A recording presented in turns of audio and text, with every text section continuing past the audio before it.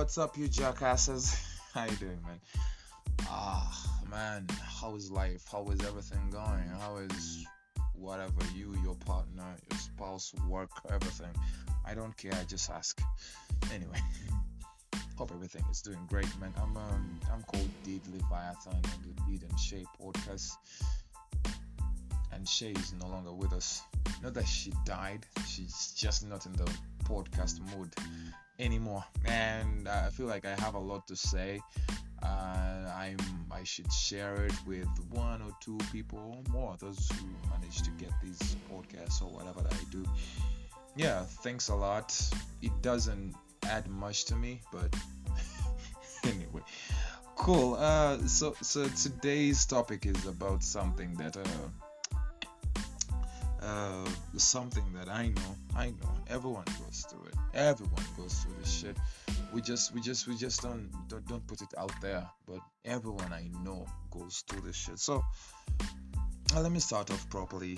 Personally, I'm a big fan of popcorns. Like, I love popcorns. I'm this guy who fails to eat supper sometimes because I had like a lot of popcorns. So like my mouth, that salt, just cut my whole mouth cavity and shit. So I feel like I don't want to eat anymore. Can't take sugar, stuff like that. So I just decide to sleep off. And I've been eating popcorns for quite a while.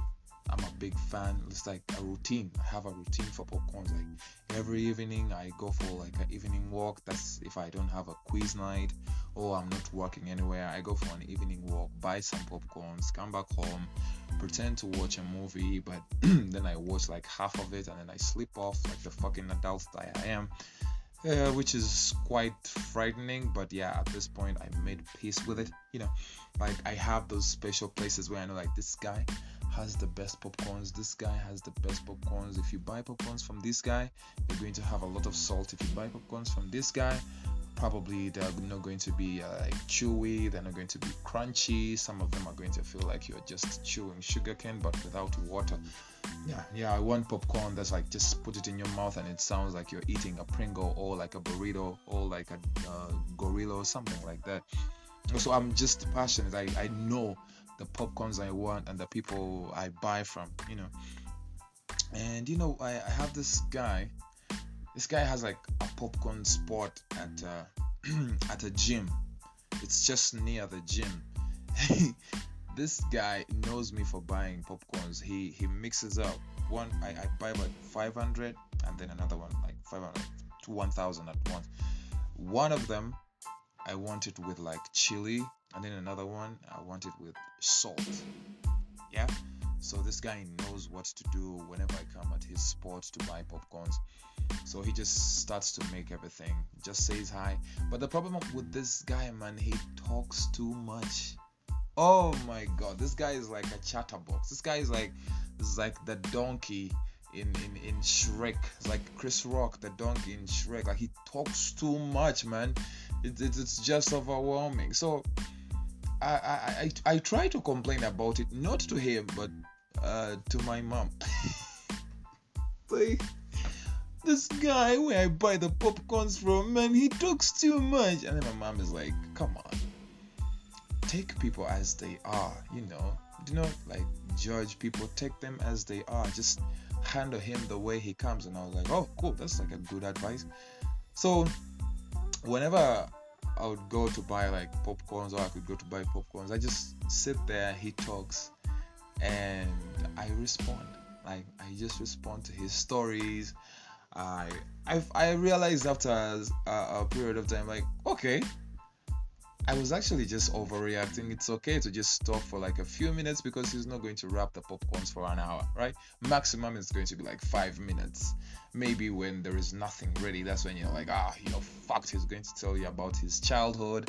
He's going to tell you about how the city authority is making their lives hard as businessmen, and how popcorn business is not moving. It's raining, so the farmers are not drying their corn properly. Yeah, stuff like that. So I started talking to this guy, and he felt like, I think he reached a point where he felt like me and him connected. We were friends to a certain level. and he started going so personal, right? This guy started going so personal on me. He started like telling me about his personal stuff, and I don't know why he never realized, like, all this while he was telling me about his life, and all I was doing was like, wow, damn, that's crazy. Yeah, like that's all I was doing, but not in English. So this guy tells me about like his problem and how he has struggled. The popcorn spot is located near a gym, and the gym is owned by the father. So the father is like a gym trainer. And I asked this guy, like, because he had told me about like loads of shit, his problems and how he struggles to make it through life. So I asked this guy, so how old are you, man? You seem like you've been through a lot. This guy told me it was, I think, it was around, we were in 2018. It's been a while. It was like 2018. So this guy told me he's making 20 in 2019. I saw my life flash before my eyes. I saw my life flash before my eyes. I was like, this guy is fucking young. I think I was like 26 at the time. This guy is young, and we have been having all these mature conversations. I've been telling this guy, okay, I wasn't telling him like too much, but I feel like even the little that I was telling him was a little too much for a 19-year-old dude. Like, are you on proteins too? Do you like take these vitamins? Do you also do? Because this guy looks like he's like late 20s, like he's just trying to send like those broadcast messages to all his contacts, informing them about his incoming, birthday, his 30th birthday. He looked like a mature guy, right? Like, I've been telling all my shit to this kid. He's not even 20 yet. He's still a teenager running a business, right? Unfortunately, running a business that I really love, selling a product I really love. And now oh my God. Like, I felt so bad knowing that I've been telling everything to this 20-year-old. And I sat back and thought about this whole thing. Like sometimes when I go through something, I get like disappointed. I always try to think about like both sides of the story, But my side of the story was like, you know what? It was actually better if I hadn't asked. Yeah. Life would have been like perfect. Yeah, like it could have been like, a perfect moment forever without knowing how old this guy was. And this is how I related to married women.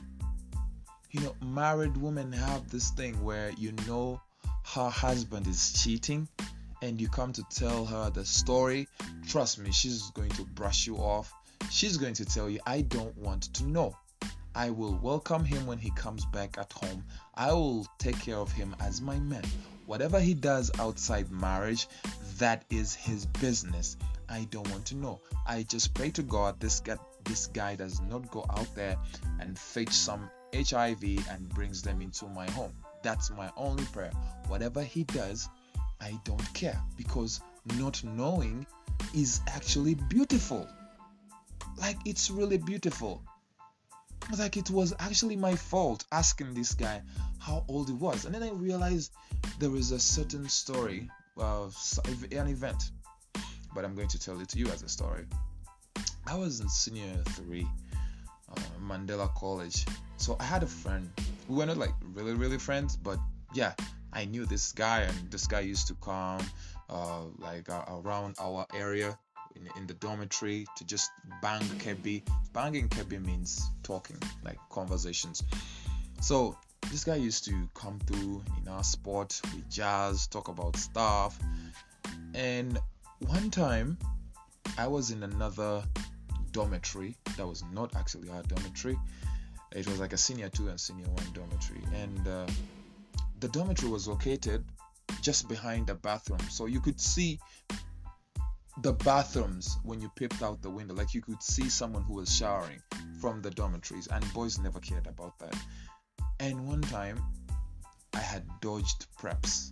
Right? I remained in the dormitory because it was in that dormitory. They never check those. They know the senior ones and senior twos are very obedient when it comes to the school rules sometimes. So I went to their dormitories that they never checked whenever they came to check for people who had dodged preps. So I sleep in some bed, and the bed was near the window. The bathroom was just below it. So I stay there. The problem with dodging preps, like, you can't even sleep. You're just there. Your ears are alert. You can't sleep because you know anytime somebody's coming in, you will find me like trying to drool. I'm drooling all over my face. I'm snoring. What's the point? So you just stay awake. I stayed awake, and this guy came through. He picked a jerrycan from, I knew it wasn't his.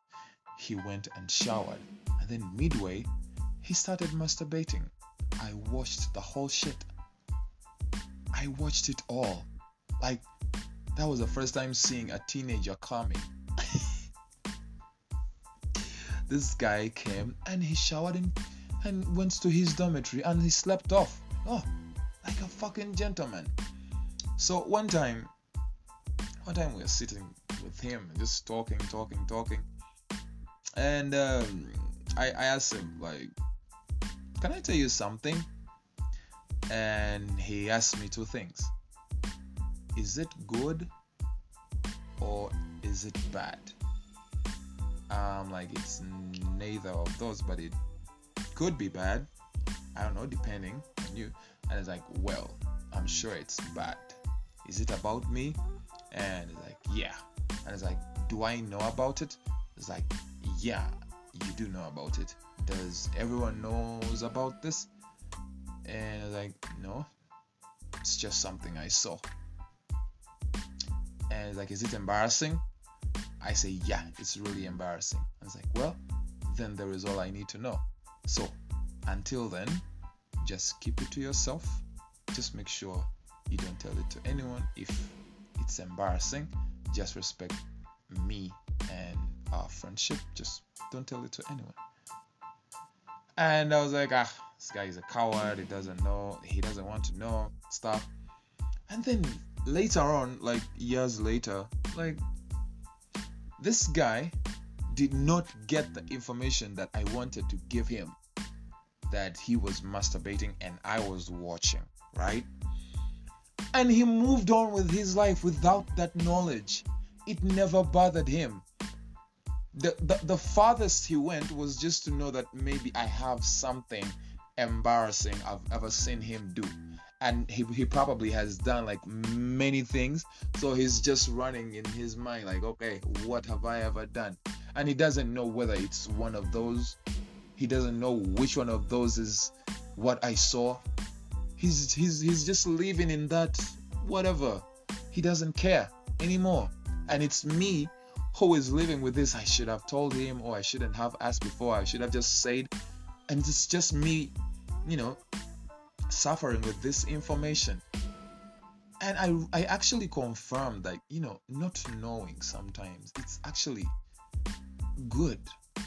Like, ignorance and having no idea about something, especially some information that's unnecessary, you're not going to do anything with it, it's actually good. This is why if I have a friend and they never tell me about their jobs, I don't even ask. I don't, because I know if I ask, what am I going to change?